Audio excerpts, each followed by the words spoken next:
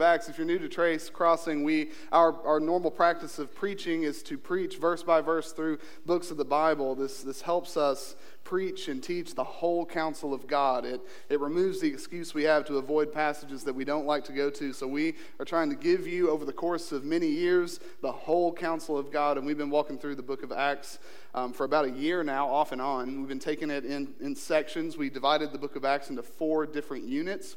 And so we're in this last unit. We have 4 sermons left in this series. I'm going to preach a part of Acts 26 this week, the next part of Acts 26 next week, and then one of our elders on the week that I'm out of town, and Avery will just have been coming back into town, Corey Smith, is actually going to be preaching Acts 27 on March 13th. So that will be exciting. Make sure that you're here for that, and then we'll finish Acts the following week as I'll close out our time in Acts 28. But here we are in Acts 26. In Acts 26, Paul is still enduring this series of trials. Now, he's not technically or officially on trial here in Acts 26, but he is giving a speech. He's addressing the Roman authority figures in the region. He's addressing Festus, who is the Roman governor, and he's addressing what we have here, King Agrippa, or Herod Agrippa, who also has authority in the Judean region. Paul is in Roman custody. If you remember when he first went into the city of Jerusalem, he went to the temple and he was ambushed by a lot of Jews, and they tried to kill him, and he was spared by the Romans. He was put on trial. He was put before the Sanhedrin. This defense that Paul is making here, even though it is an informal defense, is the 3rd time he is making a defense of his life before a Roman official. It's the 3rd time. This is, an informal, unofficial trial, but he is defending his life. And he has been accused of attacking Judaism, basically. He's been accused of profaning the temple. He's been accused of sedition, which is a serious Roman crime that could demand his life. What Festus, the Roman governor of the region, has after listening to Paul and examining the accusations, what he has concluded is that there is no evidence whatsoever to these claims. So there's no evidence. It reminds you a lot of Jesus whenever he's on his trials. It's like all these people who are in authority, they keep looking at Jesus and they keep listening to the accusations, and they're like, there's nothing here. This man has done no wrong. He is innocent, and yet he remains in custody. The same is true for Paul. He remains in custody even though those who have the power to free him, set him free, agree that he has done nothing wrong. So once again, Paul is making a defense. Something that is also really interesting in our passage today is Paul tells his conversion story. Now, this will be the 2nd time in the book of Acts that Paul himself tells his conversion story. This is the 3rd time in the book of Acts that we have his conversion recorded for us. And it's really interesting. Anytime something's repeated multiple times in a New Testament letter or any book of the Bible, it's worth our attention. And what's most interesting about this conversion story is Paul adds details that are not given in the previous 2. And one of them in particular I'm going to highlight. But essentially, through this defense, Paul is weaving together a defense of his life. He wants it to be clear to everyone. It is nonsense that I would attack the Jews. And he does that by saying, hey, I used to be a Pharisee. Not only that, I used to be so on board with the persecution of Christians that I would persecute them myself. And I was a voting member and was ecstatic if we were going to put a Christian to death. And I would round Christians up into synagogues and force them to blaspheme their Jesus, to renounce their faith. I was on board with this whole thing, and then something happened to me. And so what Paul does here is he's defending his life. He weaves together his conversion story and his relationship to what God has done in the world through Jesus. To not only defend his life and his actions, but to defend Christianity itself. In this confession or in conversion story, we have the mere essence of Christianity. And what I've found is that we are really good at complicating our faith. We're really good at complicating Christianity. This is actually really simple, and we're the ones who complicate it. So, for example, we complicate how we grow in Jesus, and we take something like an ordinary spiritual discipline like reading the Bible. That sounds really simple, right? Oh, no, not for us Christians. No, we can't just open our Bibles and set aside a time every single day and open it and read. No, how could we do that? No, I don't understand what I'm reading, so I need to make sure I set aside time to study, and maybe I could get a commentary. And so we bring it out and we start studying, and then we realize, I don't have time. I only have 10 minutes in the morning, so I can't study, and then you end up not reading at all. Or think about prayer. We do the same thing with prayer. Pray. That's simple, right? You just set aside time, you address the Lord in prayer, you bring your needs before him, you praise him for who he is, you confess your sins, and you could just set aside time to do that. Oh, no, you can't do that. It has to be really, really spiritual, and you have to set aside specific time, and I just don't have that much time, and we make an ordinary, simple spiritual discipline really complicated. Or think about sharing the gospel with someone else. Oh boy, do we complicate that one, There can even be, we talked about last week, just a door that is wide open to you. Someone could even ask you, hey, you go to church every week. Why do you do that? And you just start sweating, And you're like, oh my, what am I going to say? What am I going to do here? Or there's a conversation about something spiritual, or there's a conversation about something about God. And you could very easily point to the person of Jesus, what he did in his life, and what his death and what his resurrection actually means, and why you follow him. You have all these opportunities. Oh, but no, we make it so complicated. I want to simplify things for us this morning by listening to Paul tell his conversion story. Do you know what Christianity is? The essence of Christianity, the beauty of its simplicity, is that God has acted by his grace in the fullness of time to save sinners through one event with two parts: the death and resurrection of Jesus. That's it, right? That's Christianity. That God has acted. It's news. Christianity is news. While there is theology associated with it, while there is philosophy associated with it, and while there's a lot of study that goes on and we learn and we grow over the years, the mere essence of Christianity is that in the fullness of time, in history, God acted. He did something by his grace in sending his son to die on a cross, to bear the penalty for our sins, and then to be raised from the dead. And then through that, God's work, and it's a work we will call a work of new creation. It's language that Paul uses throughout his letters. It's a work of new creation where he's recreating a people in his name, of which Christ is the head and of which Christ is the firstborn. And so through the resurrection of Jesus, God has begun a new work that is continued to this day. That's the essence of Christianity, something that God has done. Okay? And then here's where we come in. Where we come in, Paul tells two sides of it.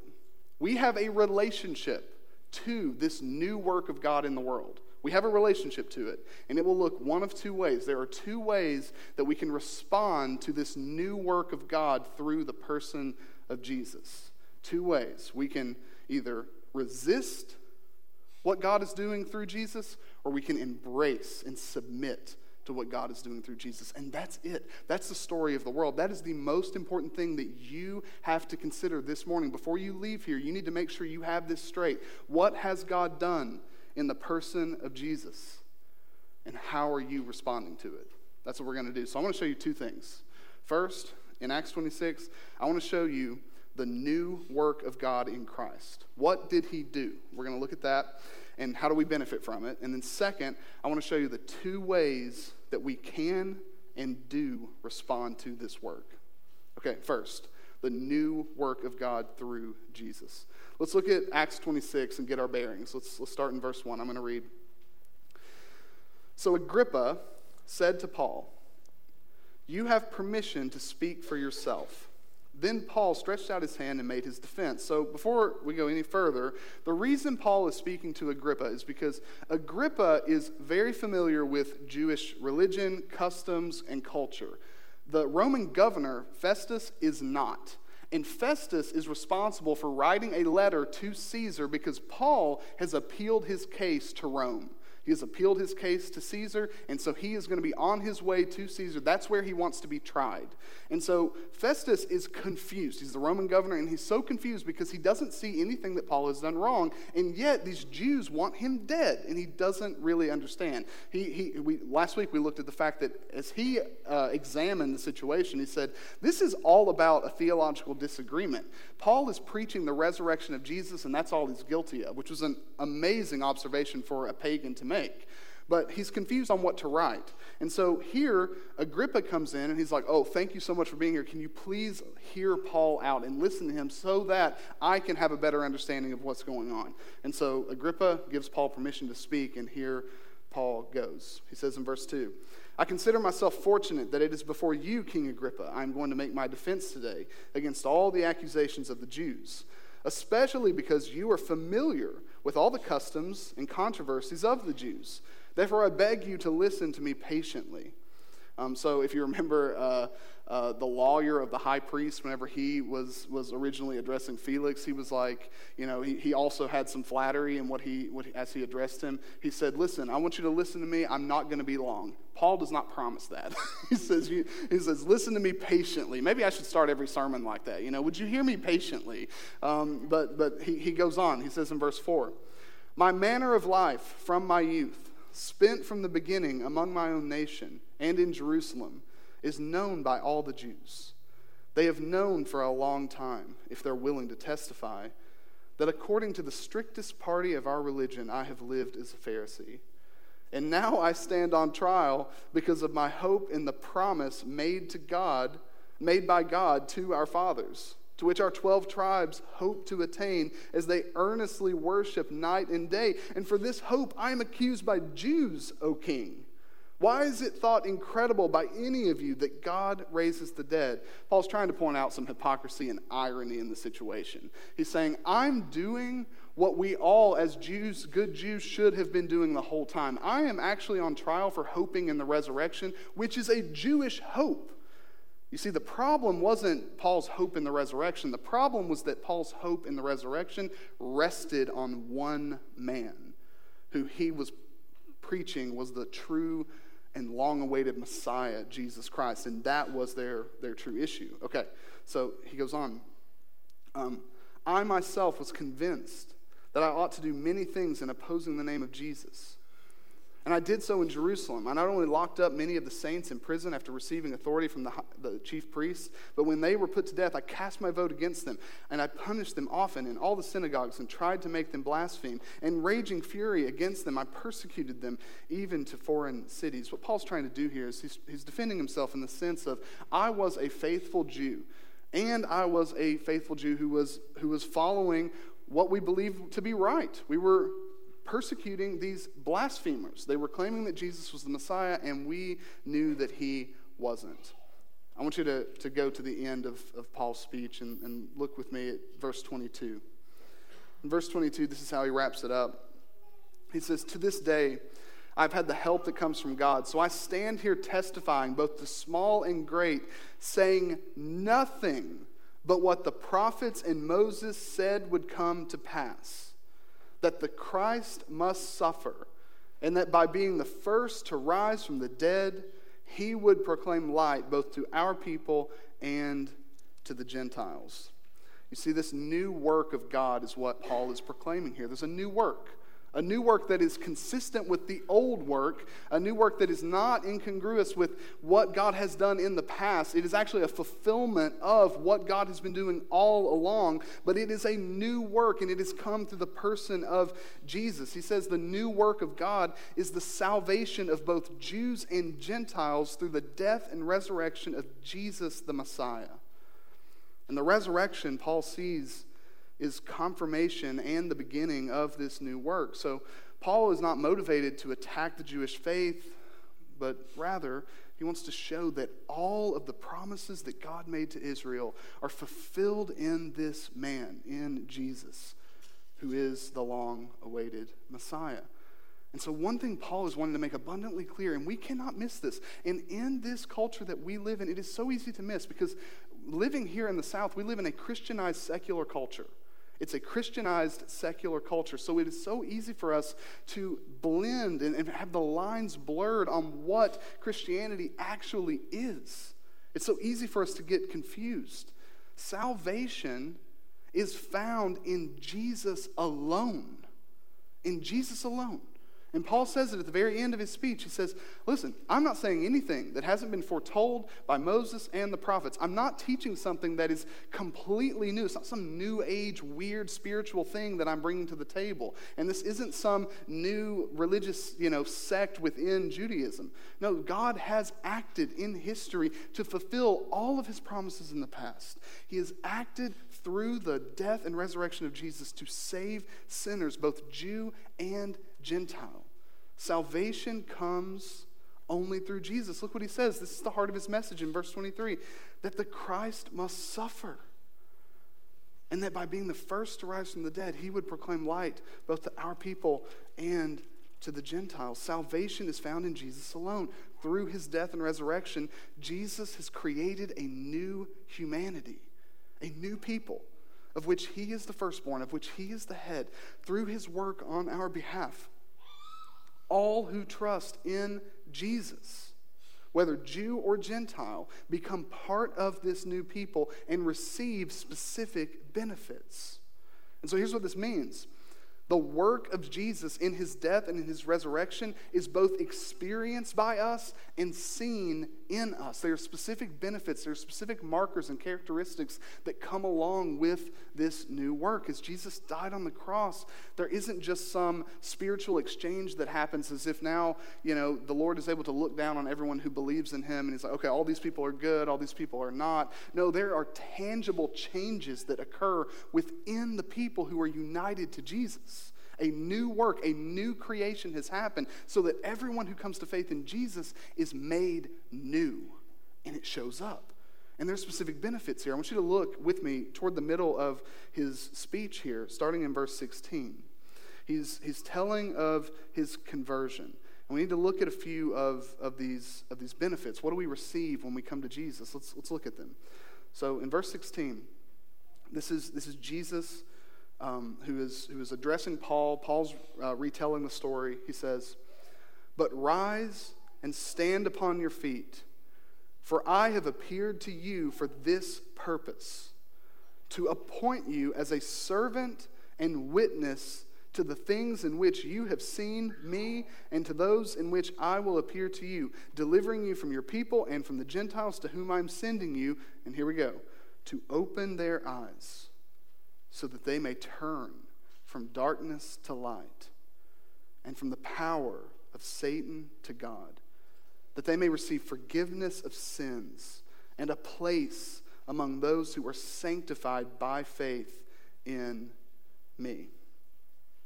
Now, I want you to notice what Paul was called to preach everywhere the gospel went. Wherever he went, and told the story of what Jesus did, everything that you've seen in me. So he goes and he tells the story. Jesus died and he rose again. Jesus died and he rose again.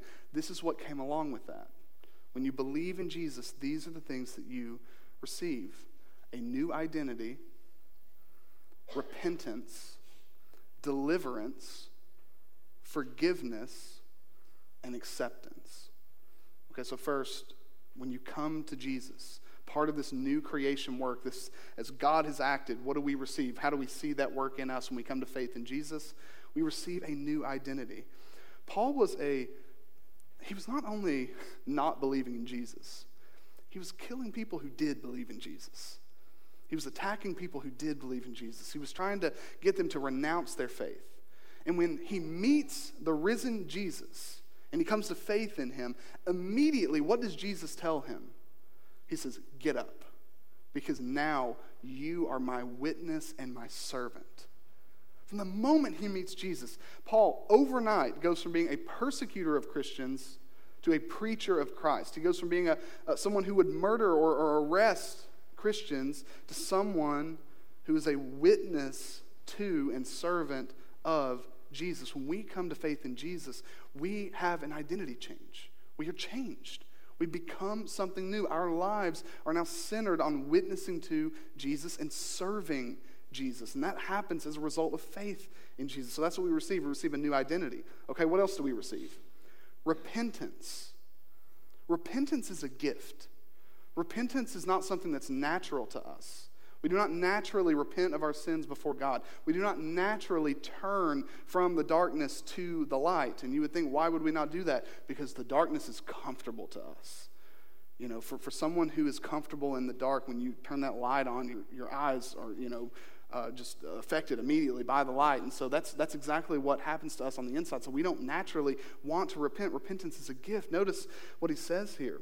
As you're preaching to the Jews and to the Gentiles, you're preaching to open their eyes so that they may turn. So that they may turn from darkness to light. Through Jesus, we are granted the gift of repentance, meaning in him, we can turn from our sin. We can turn from our idols. We can turn to God.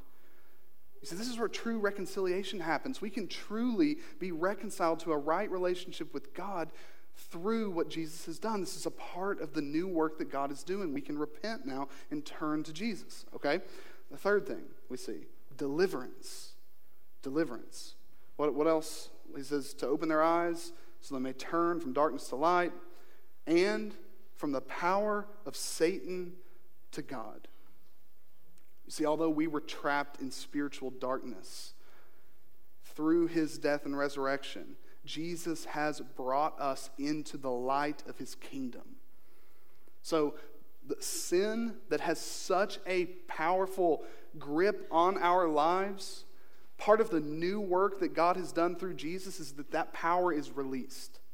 We are set free from the shackles of sin. It no longer has power over our lives. Satan has no power over your life.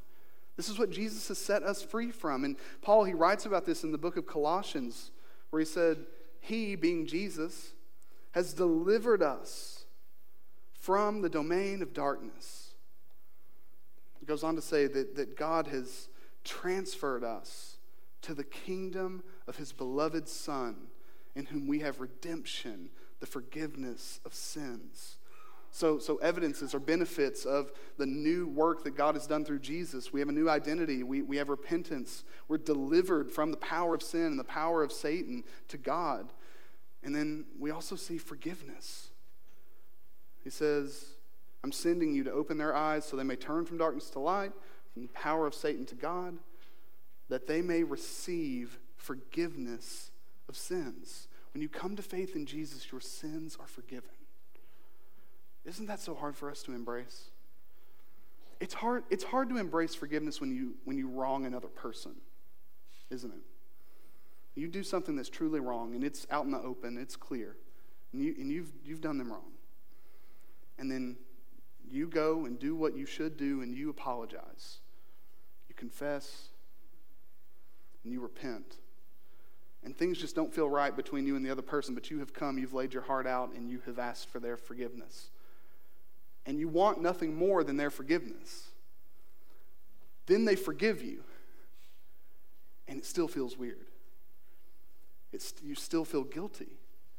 Guilt is so powerful, it's so hard to release. And so when you think about a sovereign, eternal, holy, perfect God who says your sins are forgiven, it is difficult for some of us to embrace that because we continue to sin and we hold on to that guilt so much. And so our relationship with the Lord is not usually joyful because we're holding on to our guilt. Listen to me. Because Jesus died and rose again. This isn't something you have done. You have not contributed anything. God wanted to do this. He acted freely in history, and he has done a new work. And this is a new creation where you stand as someone who is forgiven in Jesus. God has forgiven you of all your past sins. He has forgiven you. Though we were guilty, Jesus' death in our place grants us forgiveness of sins before God. This is a beautiful gift that we receive through Jesus. And there's one more thing we see here, acceptance. And I think in our day and age, more people want to be accepted and want to belong than anything else. That might be the highest value. If it's not attention, we like attention too. If it's not attention, it's belonging. We want to belong. We want to be accepted. This is a gift that's given to us. Look what he says. All right, I'm sending you to open their eyes so they may turn from darkness to light, from the power of Satan to God, so that they may receive forgiveness of sins. And what? This is the most controversial when Paul spoke this at this time, in this context. And a place among those who are sanctified by faith in me. What he's saying is, through Jesus, through this new work, through this new creation, God has created a new people. And the basis for belonging in that new people is Jesus. And so if you're a Jew and you come to faith in Jesus, you belong to God's people. And if you're a Gentile and you come to faith in Jesus, you belong to God's people. And so everyone in this room, regardless of your background, regardless of where you come from, regardless of your ethnicity, regardless of any other social factor or cultural factor, if you have come to faith in Jesus, you belong with everyone else in here who has come to faith in Jesus, and faith in Jesus is the basis. That's why whenever we do membership interviews, we want to hear your testimony. We want to hear how you came to faith in Jesus, because that is how you enter the people of God, is by coming to faith in Jesus. And this is so beautiful, because even though we were once enemies of God, alienated from his promises and from his people, we have been made in Christ to be children of God. And we've been made to be heirs to his promises. And through the work of Jesus, we have a place to belong, a family to enjoy, and an inheritance of eternal joy and blessing to anticipate. So what is the new work that God has done in the world? This is the essence of Christianity. It's that in time, God has saved sinners through the death and resurrection of Jesus. And through that work, a new creation has happened in every single person who comes to faith in him. We have been given a new identity. We've been granted repentance. We have been delivered from the power of sin and Satan. We have been forgiven of our sins, and we have been accepted and welcomed into the family of God. That's what God has done. Now, there are two ways to respond to this. And what's so amazing about this passage is that Paul responded in both ways. He responded in both ways. And the examples are so extreme, we can actually find ourselves somewhere under both umbrellas. So let's think about it for just a second. And we need to remember this. We don't bring anything to contribute to this new work. But since Jesus' death and resurrection means that he is the Messiah, and that he is the new Adam, and that he is the Lord of heaven and earth, there are only two ways we can respond to what he has done and what he is doing. And these responses are not just one-time decisions. If you're not a Christian in this room, what I'm not saying to you is that you have to make that decision today, and it's the last time you'll ever have to make that decision. Or if you are a believer in this room and you're tempted to tune out now because you're like, oh, I've already responded the way I'm supposed to, I'm good. No, these responses are daily choices for us, how we're going to respond to the work that God has done in Jesus and is doing in Jesus through our lives. Okay, so two ways. We can either resist or we can submit. So response one, resistance. This was how Paul was living before he met the risen Jesus. And this is how we were all living before we met the risen Jesus. And this is how we're tempted to live every single day, resisting what God is doing in our lives. So look back to verse 9 of chapter 26. As he's giving this speech, he says, I myself was convinced that I ought to do many things in opposing the name of Jesus of Nazareth. And I did so in Jerusalem. I not only locked up many of the saints in prison after receiving authority from the chief priests, but when they were put to death, I cast my vote against them. And I punished them often in all the synagogues and tried to make them blaspheme. And in raging fury against them, I persecuted them even to foreign cities. Paul was resisting the new work of Jesus by persecuting his people. And so when Jesus appeared to Paul, he rebuked him. And this rebuke is really famous. Most of us could probably, just state it from memory. We know what was one part of that rebuke. Saul, what is it? Why are you persecuting me? Yeah, y'all got it. Why are you persecuting me? That's the most famous part of it, and we have that again here. And that's how Paul tells it. That's how Luke records it earlier in Acts. But in this third telling of Paul's conversion, he shares a new rebuke. from Jesus that we hadn't heard before. And I think it's really important to what Paul is doing in this speech to consider. So let's look at it really carefully. Look at verse 12. In this connection, I journeyed to Damascus with the authority and commission of the chief priest. So if you remember, Paul's going to Damascus to do exactly what he'd been doing all along, to persecute Christians. And then he testifies, at midday, O king, I saw on the way a light from heaven, brighter than the sun, that shone around me and those who journeyed with me. And when we had all fallen to the ground, I heard a voice saying to me in the Hebrew language, Saul, Saul, why are you persecuting me? It is hard for you to kick against the goads. And I said, who are you, Lord? And the Lord said, I am Jesus, whom you are persecuting. See, what Paul's doing in this speech is he's putting a spotlight on the new work of God to save sinners through Jesus. He wants his hearers to see that God has come down and he has acted decisively in history to set all things right. And so he isn't just a Pharisee gone rogue. He is a witness of what God has done and is doing, just like so many of the prophets would do long ago. But it's important for everyone to see that Paul wasn't always this way. He wasn't, just a Pharisee in the past. He was a violent opponent of the church that he now promotes. And he believed that Jesus was a fraud and that his followers were blasphemers. But he was dead wrong. And he didn't realize it until Jesus appeared to him. And when the risen Jesus appeared to him, he told Paul what was really going on. He says, it is hard for you to kick against the goads. Now, this is not a metaphor I'm overly familiar with. It's an agricultural metaphor. It paints a picture of livestock, resisting the plow, kicking back against the farmer as he's pushing him forward. The metaphor is usually used to talk about obstinate or stubborn people. I'm going to start using it now. My kids, we have 3 kids, and all 3 of them, they kick against the goads all the time, That's what I'm going to start saying now. It is hard for you to kick against the goads, and see how far that gets me. But that's usually how this phrase is used. You've been told to do something, and you're just kind of stubbing up, and you're rebelling against it, and so it's like, quit kicking against the goads. Just do what you were told. Well, the issue here is that Paul hasn't been told anything. He wasn't given a command to which he was directly disobeying. So what's this in reference to? What does kicking against the goads look like for Paul? Well, he's persecuting Christians.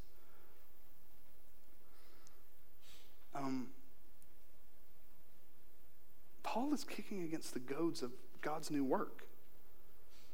It's much bigger than the way we typically use that metaphor.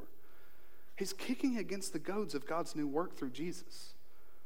But Jesus says this is hard for you to do. Paul's resistance cannot stop this new work from continuing.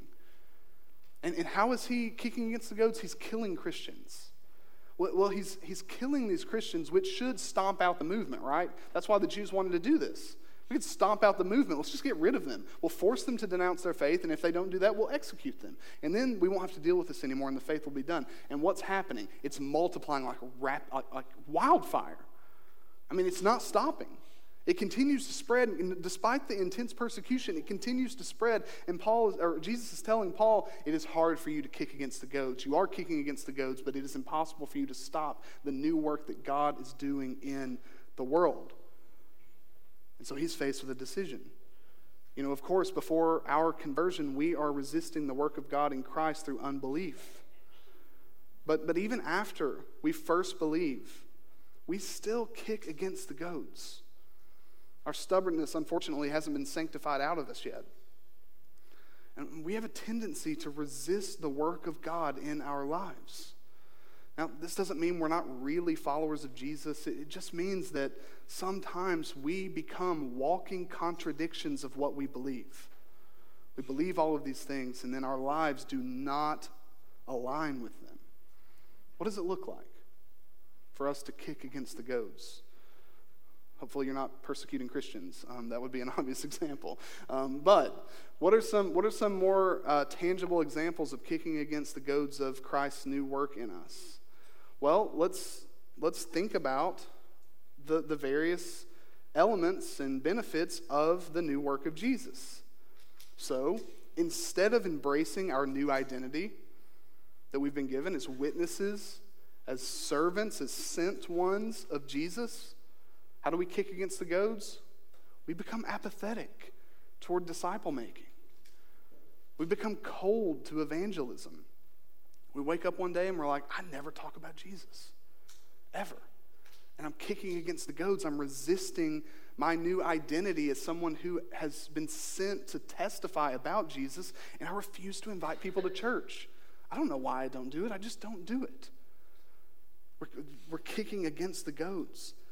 Instead of living as a witness and servant, we just shrug our shoulders at the gospel's advance through us.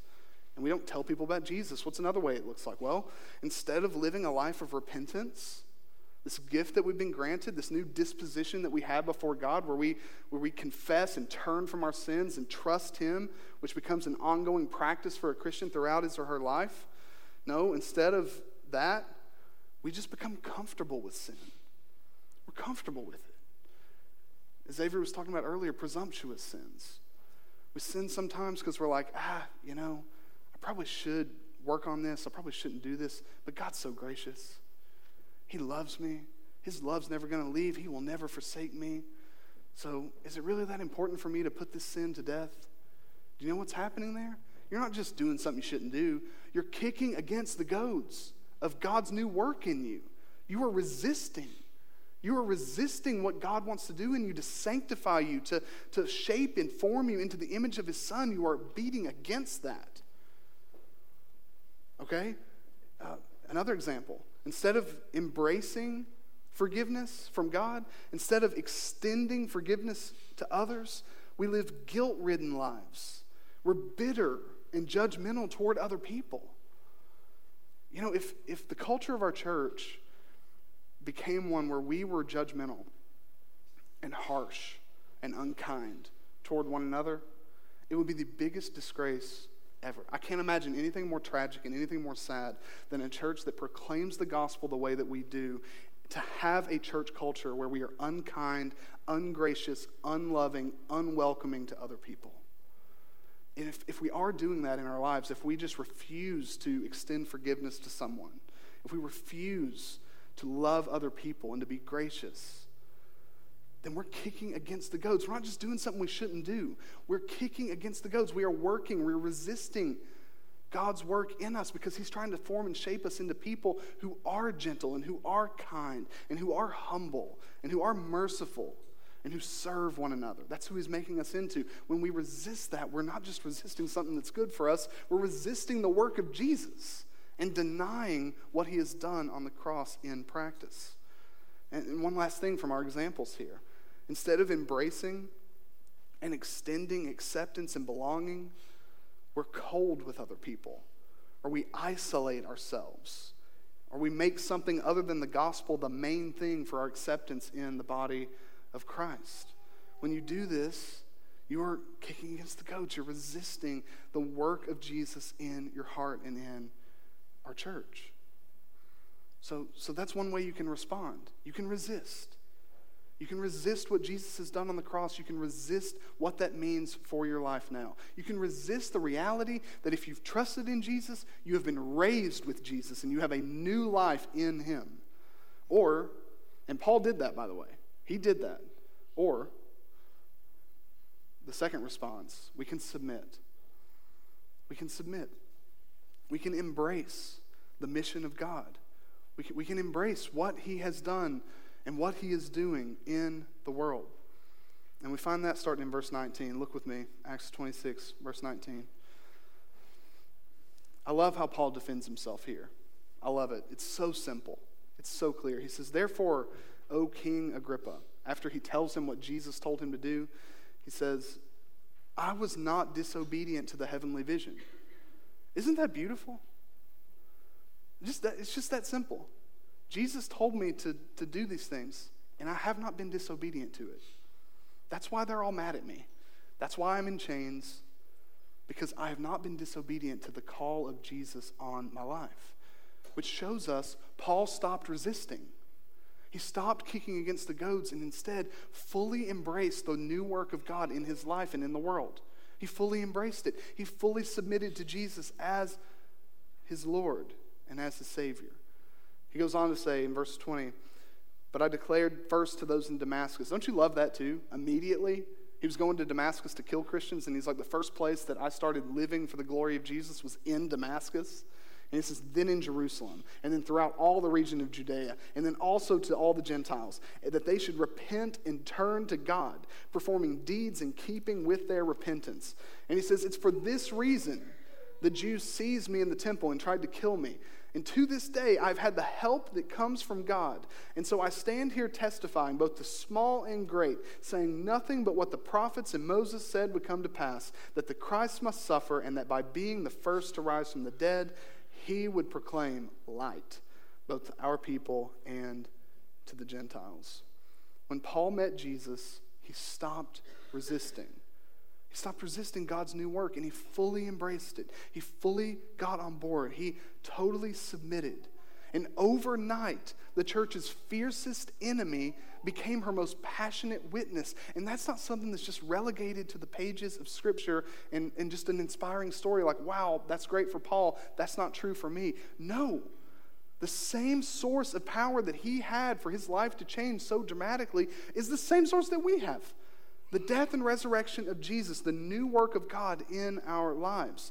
Paul's life from that moment forward was lived to promote and advance the gospel. His life started to align with the work of Jesus in the world, which is why he confesses to Agrippa that all he's guilty of is obedience to the risen Jesus. Now, this should be the trajectory of every single Christian in this room.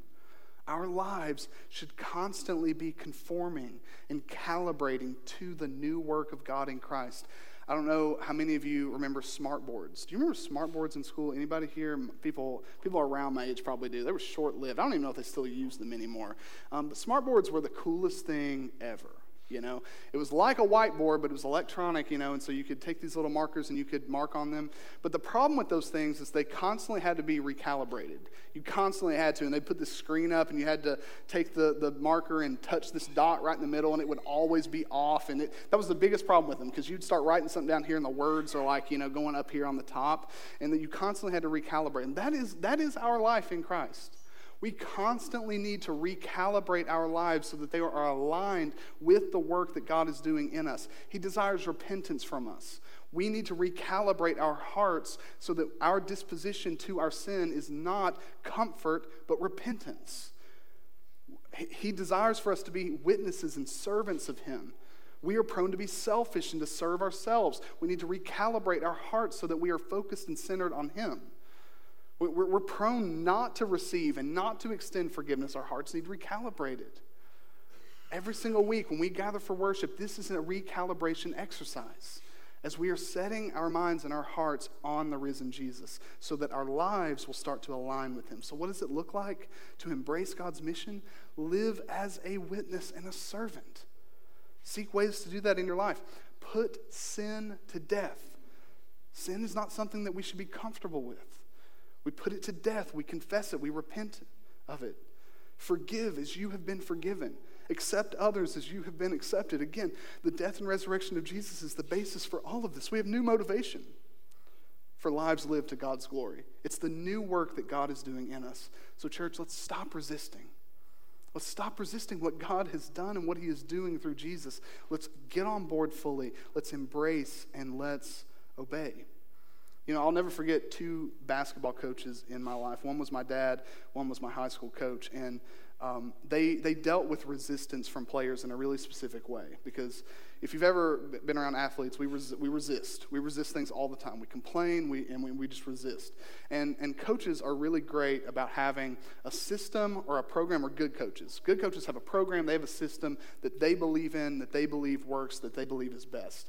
Players are prone to resist the parts of that system that they don't like. Whether it's, a training regiment, whether it's, an offensive scheme in basketball or a defensive scheme, whatever it is. But both of those coaches that I had, they basically had the same mantra when it came to players who would resist. And it was, you see that door? That door swings both ways. And both of them had that. And that was their disposition.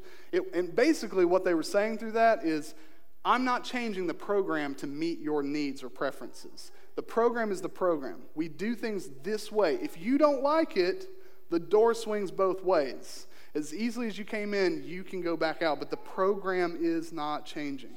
Now, that's not a perfect analogy. Life in the kingdom isn't quite like that. But when it comes to the new work of God through Jesus, you really only have two options. You can resist or you can submit. You can't change it. It's not changing. It is hard to kick against the goads because Jesus is at the plow and he is moving forward with his work in this world. So we can rebel or we can get on board with God's mission in the world. No amount of resistance from you or from me can stop God from rescuing sinners and restoring all things through Jesus. The question for us today and every day is, will we be with God on mission or will we be against him? Let's be with him. Let me pray for us.